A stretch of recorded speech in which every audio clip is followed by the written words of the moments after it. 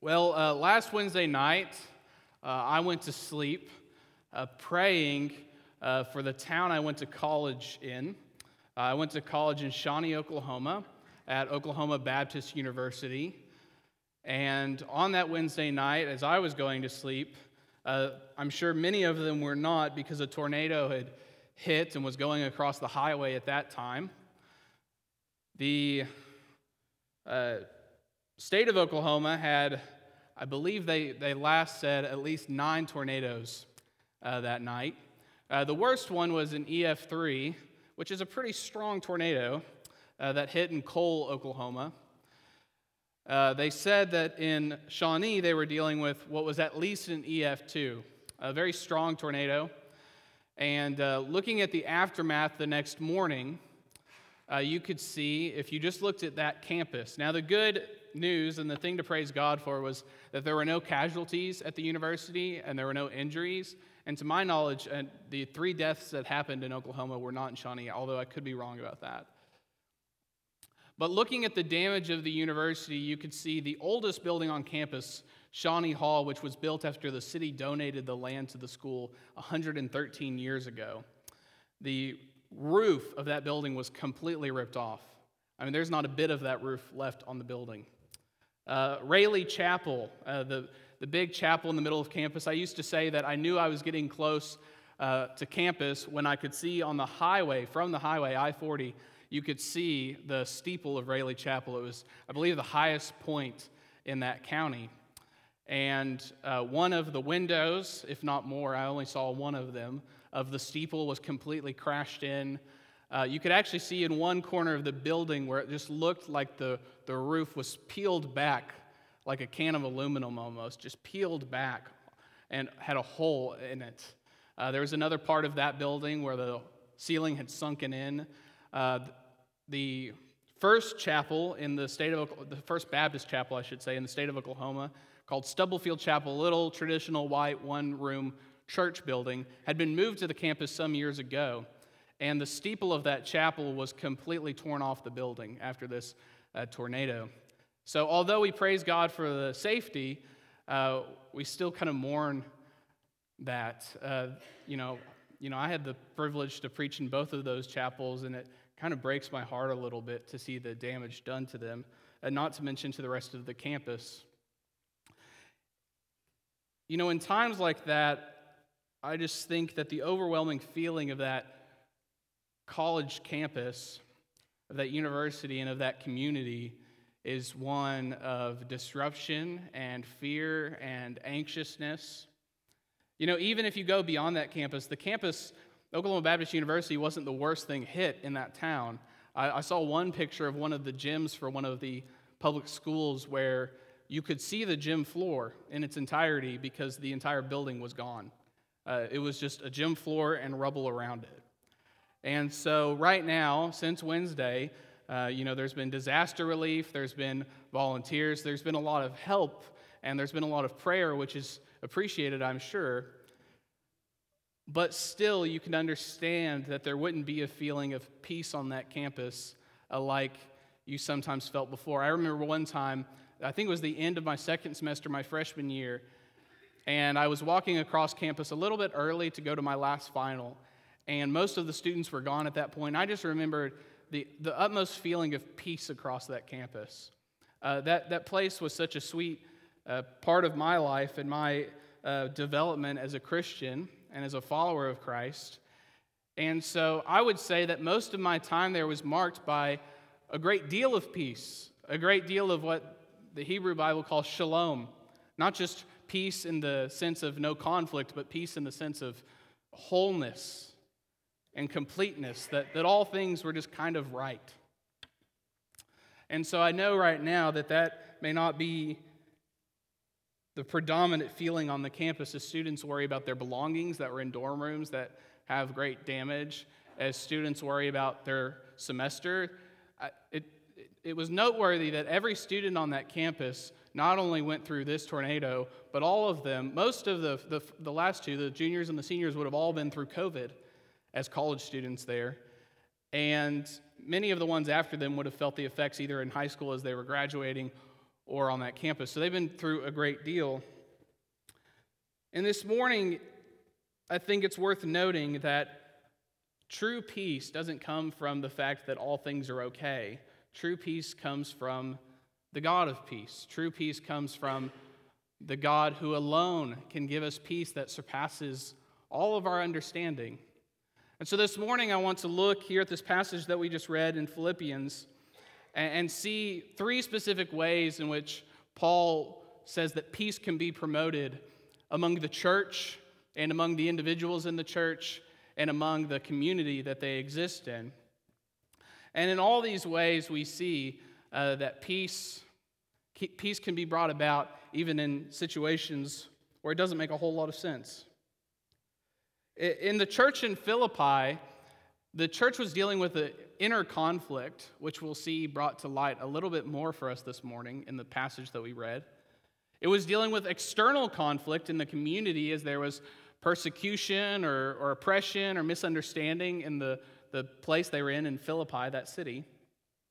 And beyond that, there was fear, even that Paul had, that there were going to be false teachers to come in and cause more issues. And so in all these ways, this was a church not at peace. And so Paul, near the end of this letter, is going to try to deal with a little bit of the conflict and give them a little bit of the tools to deal with these things in the future.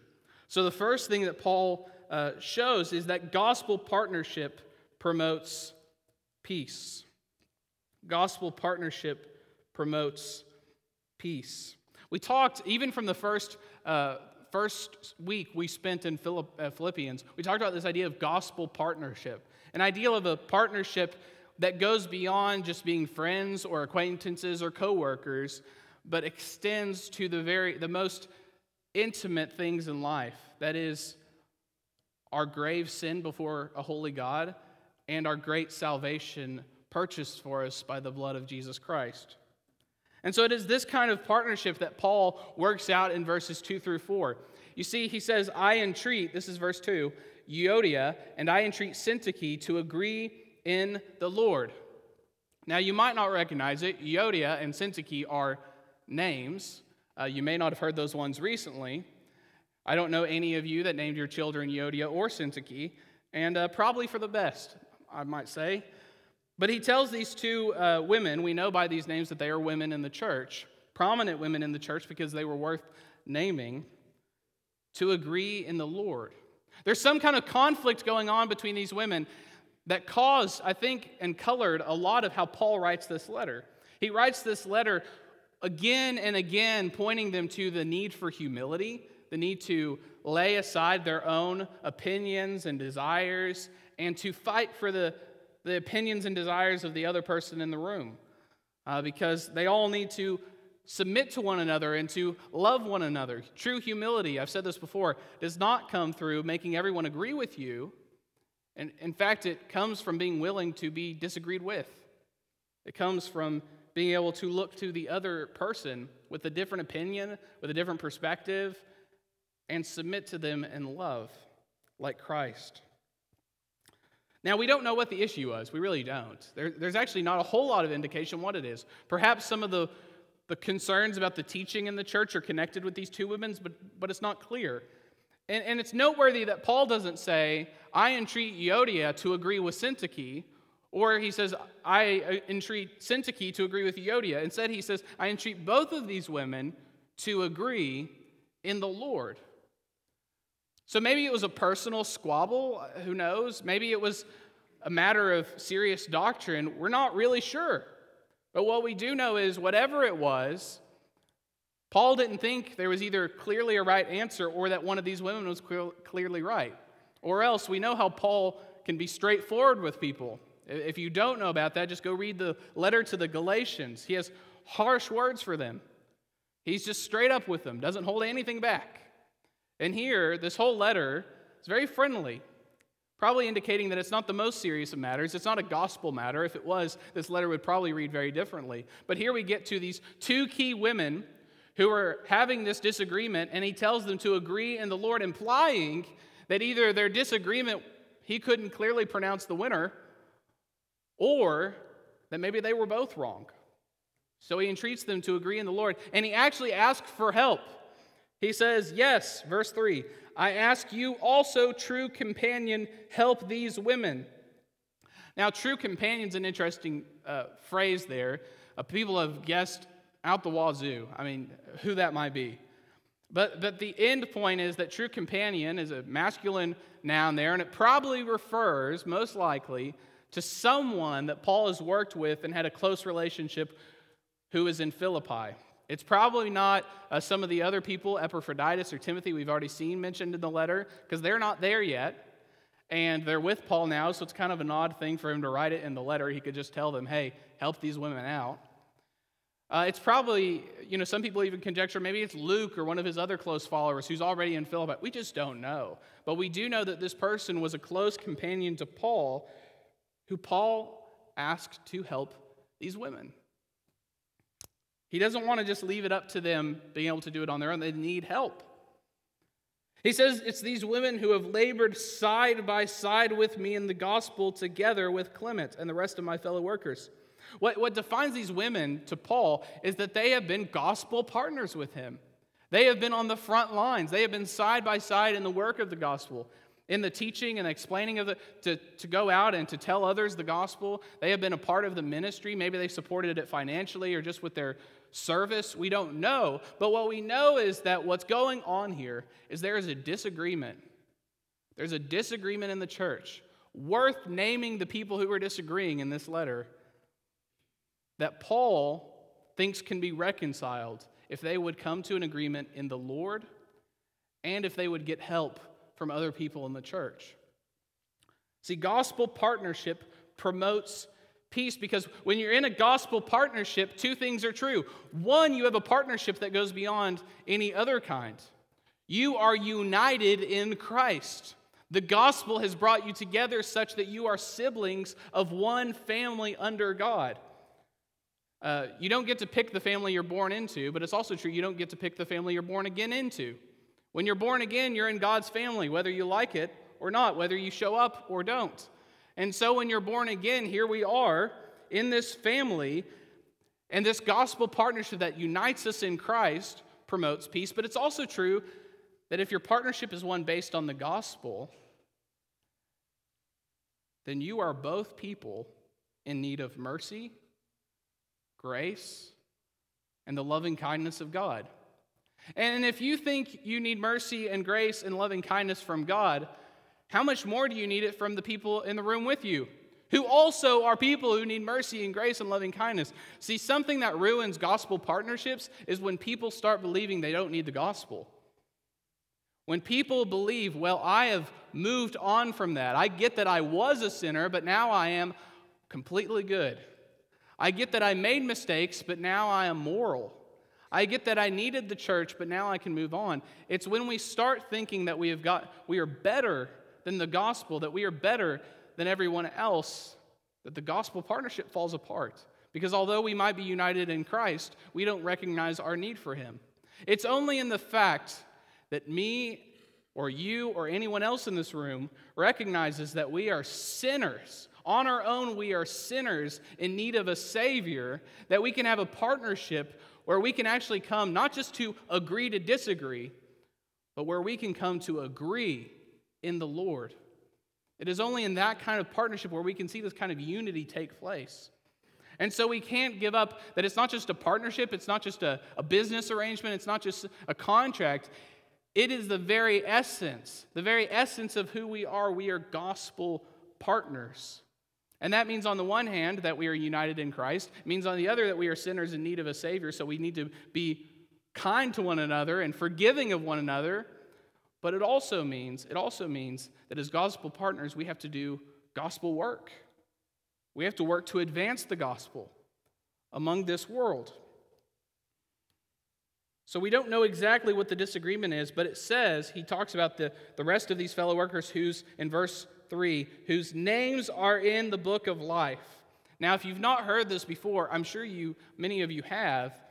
It was an old Jewish tradition that carried on into the New Testament, into Christian life, that on the final day, when the day of judgment came, we would be, all people would be judged, and that there are some whose names would be written in the book of life, and those would be the ones who are saved on that day.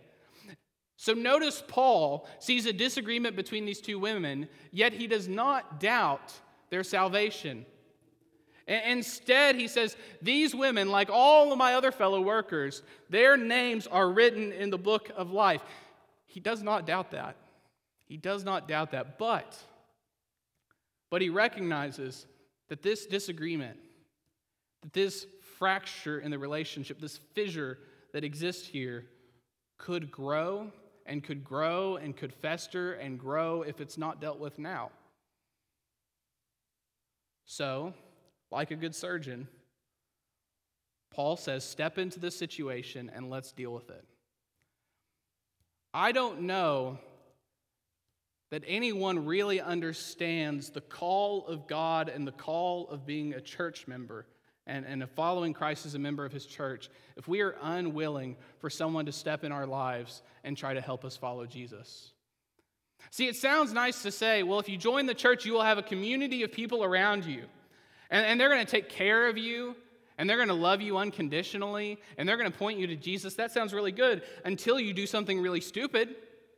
And one of them comes along and says, that was really stupid. And then all of a sudden that person isn't your church member that you love. It's your enemy. The person who just doesn't get it, they're judging you. They don't understand you. They don't really love you. They just want to get up in your business. But that's the kind of community that God calls us to. A community where people can get into each other's lives with the kind of intimacy where they can say, I am concerned about this. I'm concerned about you, and I'm concerned about this situation. Now, we do that with gentleness, we do that with respect, we do that with love and kindness, but that doesn't mean we don't do it. It's exactly because we have the adjectives to describe what we're doing, or the adverbs, that is, that we do it kindly, that we do it graciously, that we do it mercifully. Just because we can describe it, that tells us that that's something we ought to be doing. Do we really understand the gospel if we're unwilling to let the gospel change who we are? If we're unwilling to let the community of people who are aligned with the gospel change who we are? I've been asked before, how do you deal with conflict in churches? And so there's kind of two answers as a pastor. The simple thing is, as an individual, if someone has sinned against me, well, I'm just going to follow Matthew 18. I'm going to go to them and talk to them. It's a little bit different when there's conflict within the church that doesn't directly involve you. And the comfortable thing as a pastor is to walk away and say, I'm going to pray about it. I'm not going to worry about it. Now, the truth is sometimes that is exactly what we ought to do. Pray for them, walk away. But at least for pastors, and I don't mean just myself, I mean all the elders, there is a sense in which we have to maybe get a little bit more involved than we want to. And that's what Paul is asking his true companion to do here. He's saying there is Euodia and Syntyche, and they need to come to an agreement. My true companion, help them. Help them. So how do you deal with conflict in a church? Well, I've told people before, you go to that person, you hear them out, you ask them questions, you find out as much as you can, you pray with them, and then you say, would you be okay sitting down with me and the other person and talking about this? Because the problem in the church that we often have is we want to ignore problems instead of address them, which is fine until those problems keep being ignored. Eventually, they don't stay little problems. They never do. I've never seen a small problem stay a small problem. And so Paul is actually saying, if you want peace in your church, you don't ignore the situations or the divisions or the problems. See, a lot of people think they can bring about peace and unity in the church by ignoring all the differences. Well, if we just ignore it, we just walk away, it'll be fine. Paul's telling us, no, that's not what you do. When there are divisions like this, you step in and you make sure an agreement is come to. You make sure that people realize that what they are doing is, as partners in the gospel, is trying to advance the gospel and live for Christ. And if their divisions among themselves are keeping them from doing that, they need to be dealt with. Paul recognizes that peace doesn't come from ignoring problems, it comes from addressing them head on. And that doesn't mean you get confrontational, doesn't mean you act like a bully. In fact, if you're doing those things, you're actually causing more problems, not getting rid of them. But with love and kindness and graciousness, we have to sometimes deal with issues. And if you're not prepared for that as a church member, then you may not be prepared for the gospel, which says that you're a sinner. If you can't recognize that you're a sinner that sometimes needs a little help, you're not going to make it very far in the church, but you're also not going to make it very far with God. Because your good works, you looking squeaky clean, you doing all the right things, doesn't please God. What pleases Him is when we turn away from our life of sin and turn toward Christ in faith.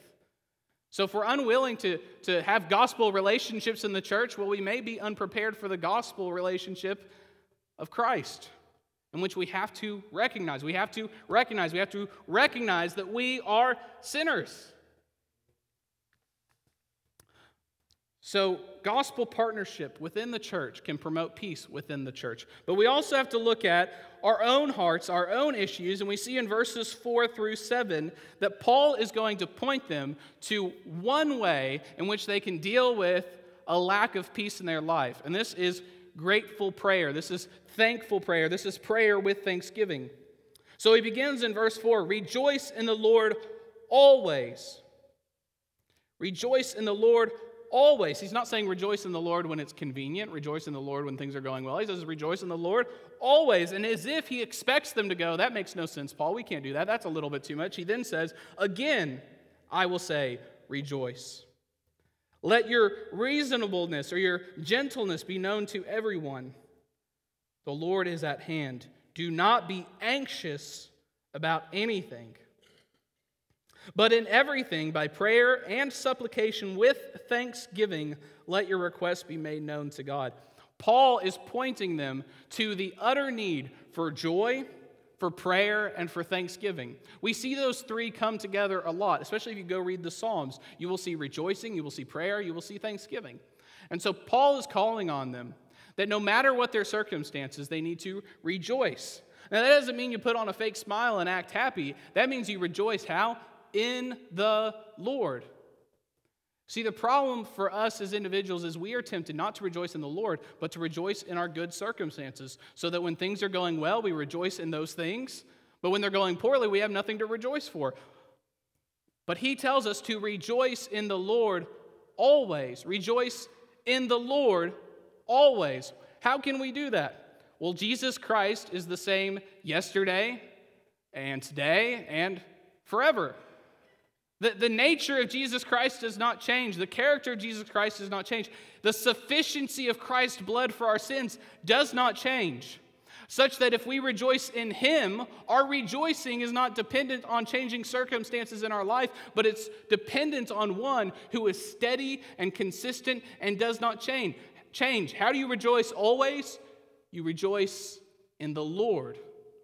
Then you can rejoice always. And he tells them to let now, if you're using the English Standard Version like I am, it says reasonableness. It's kind of strange. It doesn't happen a lot with the ESV, but every now and then there's an extremely minor view on a translation they take, and this is one of those. Almost everyone else, every other translation you see will say graciousness or gentleness. So let I'm going to say gentleness be known to everyone. A good reminder in a time when he's telling them to confront problems in the church. Let your gentleness be known to everyone. The Lord is at hand, reminding them that the Lord is coming again. So he says, do not be anxious about anything. Now he says that, which implies, right, that what are they? They're anxious about something. Maybe they're anxious about everything. And that's understandable. I feel like we all get a little bit more anxious, a little bit more worried, a little bit more stressed, a little bit more whatever than we should be. And the Scripture calls us not to be anxious. Why? Because we're getting anxious over these small things in the world. And some of them are bigger things compared to others. But in comparison to God and His control over all things, they are all small things. So He's telling them not to be anxious about anything. Now, one way to get anxious really quick is to have a long list of things you need or feel you need from God and pray for those things. Now you're asking, okay, wait. You're saying prayer can lead to anxiety? Well, if you pray like this, Lord, I really need a new house. So, Lord, I pray that you'd provide me a new house. Lord, I really need a new car. The old one's getting beat up. I really need a new car. Lord, I really need a husband or a wife. Lord, provide me with a husband. If you list out all of the things just simply, Lord, I need this, give me this. Lord, I need this, give me this. You know what you're going to start thinking? I need a lot, and I'm not getting a lot, and I'm not getting any of it from God.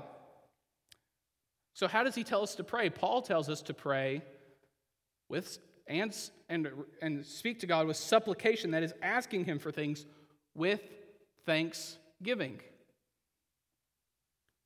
What's that mean? That means saying, Lord, I need a new house, or I'd like a new house. If it's in your will, give me a new house. But I am so thankful for the room of my own that I have right now, the roof I have over my head, the way that you've taken care of me so far.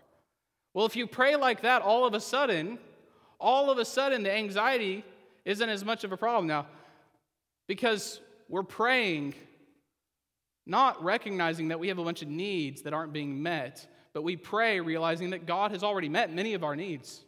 And the reality is that if everything that you have, no matter how little you have, is already much more than you deserve. No matter how little you have, it is much more than you deserve. The scripture tells us that by nature, by ourselves, without Christ, we are children of wrath. It tells us that we are, apart from Christ, vessels destined for destruction. On our own, what do we merit? What do we earn? We deserve the wrath of God. We deserve hell everlastingly. So everything we have, no matter how little it is much more than we deserve. No matter how little, no matter how worthless it may be according to the world's standards, it is much more than we deserve. First and foremost, our salvation is far much more than we deserve. We can only praise and thank God for his graciousness because we couldn't get that on our own. We couldn't earn that on our own. It is completely a free gift from his love and his kindness toward us. But it's not just that, it's everything that we have is more than we deserve. So we must go to the Lord praying, asking him for things. It's okay to ask God. It's okay to ask him for things and ask him for provision. But we need to keep it in its proper context. Do it with thanksgiving. A heart that is at peace with itself and with others and with God is a heart that is thankful for the things that God gives it. And he says, if you, with thanksgiving, let your requests be made known to God. Verse 7, he says, and the peace of God, which surpasses all understanding, will guard your hearts and your minds in Christ Jesus. This peace of God is far beyond our understanding. We cannot understand the peace of God. We've never truly, really experienced it like we want to, like we ought to, but that peace of God will guard our hearts and minds in Christ Jesus. That's the promise, that our prayers to God, our thankful prayers to God, our grateful prayers to God promotes peace. And finally in verse 8 and 9, so far we've seen how gospel partnership promotes peace within the church, how grateful prayer promotes peace within our hearts, but now we see godly living. Godly living promotes peace. Paul writes, finally, brothers, whatever is true, whatever is honorable, whatever is just, whatever is pure, whatever is lovely, whatever is commendable, if there is any excellence, if there is anything worthy of praise, think about these things. What you have learned and received and heard and seen in me, practice these things, and the God of peace will be with you. He's saying, really, actually, on the front end, he's saying godly thinking promotes peace, and then godly living promotes peace. Now, I wish I was one of these. Maybe you've seen some old sermons, probably not even from the last century, but maybe from centuries before, in which a pastor might take verse 8. And let's see for a minute. It says, whatever's true, that's 1. Whatever's honorable, 2. Just, pure, lovely, commendable, that's 6. Maybe even if there's any excellence, 7. If there's anything worthy of praise, 8. And preach 8 different sermons, probably being twice as long as the sermon I would preach on a Sunday morning, on just each of those words. Now, I wish I could do that, You would not like me to do that, and I can't do that. But I do want to still go through these words briefly, very briefly. Whatever is true. First and foremost, it is important that it's true. The reality is, no matter where it comes from, wherever you hear it, all truth is God's truth. God is the truth. Jesus Christ is the truth. So all truth that we find, no matter where we find it, is God's truth. So all truth is God's truth. So whatever is true, we think on those things. Whatever is honorable, whatever is respectable, whatever is pleasing, whatever is set apart for God, whatever is noble, whatever is just. Now, just is interesting because just could also be translated right. And actually, although the word simply means just, it brings about the idea that you may have heard before, just or right or righteous. So whatever is righteous, whatever is honorable to God, whatever is righteous according to his standard, whatever is pure, whatever is lovely, whatever is commendable, things that you can recommend, things that you can see the love of God in, things that are pure and holy. All of these things, it's interesting. Paul is taking a list of words that would have been common to the Philippians, words they would have heard Roman philosophers or Greek philosophers talking about as virtues, things that are commendable to have, character that is commendable. But Paul is now taking them and transforming them and using them so that they are under the Lord. He's taking these terms that the Philippians might know, and he's gospelizing them. He's making them like the gospel. He's making them fit within the Christian worldview. Why? Because all truth is God's truth. Whether a Greek pagan or a Roman pagan said it, if it's true, it's God's truth.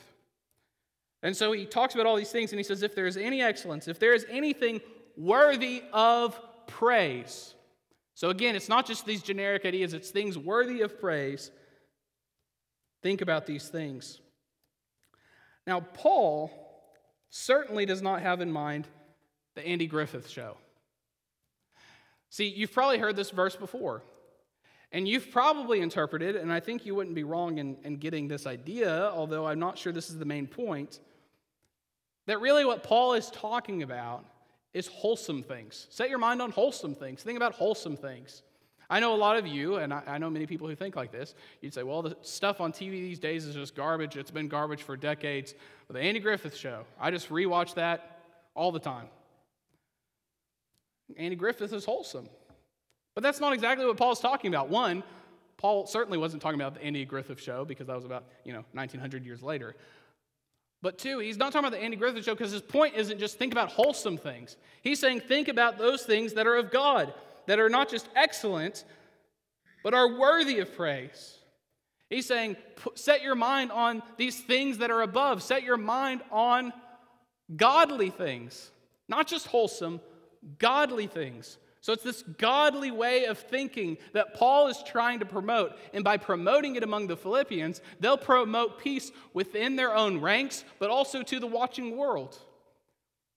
Because in a world that is so far from the morality of God, you can see the salt and light of a Christian community that lives out that morality, that sets their minds on things above, that practices these things that they have learned from Paul, that they have received from Paul, that they've heard from Paul, and that they have seen him live by example.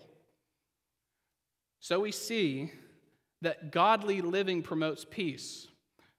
In circumstances in which we could choose to live in an ungodly way and play into the divisions and fight for our rights, Paul is saying, no. Think about these things. Practice these things. Live this way because it promotes peace. How is that? He says in verse 9, practice these things and the God of peace will be with you. The God of peace will be with you. This is the promise of Philippians 4, 2 through 9. The promise is this: the God of peace, the one true living God, who is a God of peace, a God of shalom, of wholeness, of completeness, of all things being right, the God of peace will give the peace of God to his people. The God of peace will give the peace of God to his people. Are you one of his people? Are you willing to live according to the high calling of God in Christ Jesus? Are you willing to set your mind on things that are above, things that are true, honorable, just, pure, lovely, commendable, with any excellence, anything worthy of worship? Are you willing to think about these things and practice these things? Are you willing to devote yourself to prayer? A good test of whether you're a Christian who believes that God is in control of all things is if you're a Christian who prays. Because if you're not, I'm not sure that you believe that God controls all things. Are you willing to pray, and not just pray asking God to change your circumstances, but thank God for your circumstances? Because even those that the world intends for evil, God may intend for your good. Are you willing to join a gospel community, a church, and join in gospel partnership, where people may step on your toes a little bit? And you know what? You may be a bad dancer who needs your toes stepped on a little bit, okay? That may just be the way that God intends for you to learn how He intends for you to live. And are you willing in that church and in that partnership not just to be content with sitting in a room and hearing the Word of God and hearing the gospel, but are you willing to walk out those doors and live that gospel and speak that gospel to your neighbors? If you are, then you have this promise: the God of peace will give the peace of God to His people. Let's pray.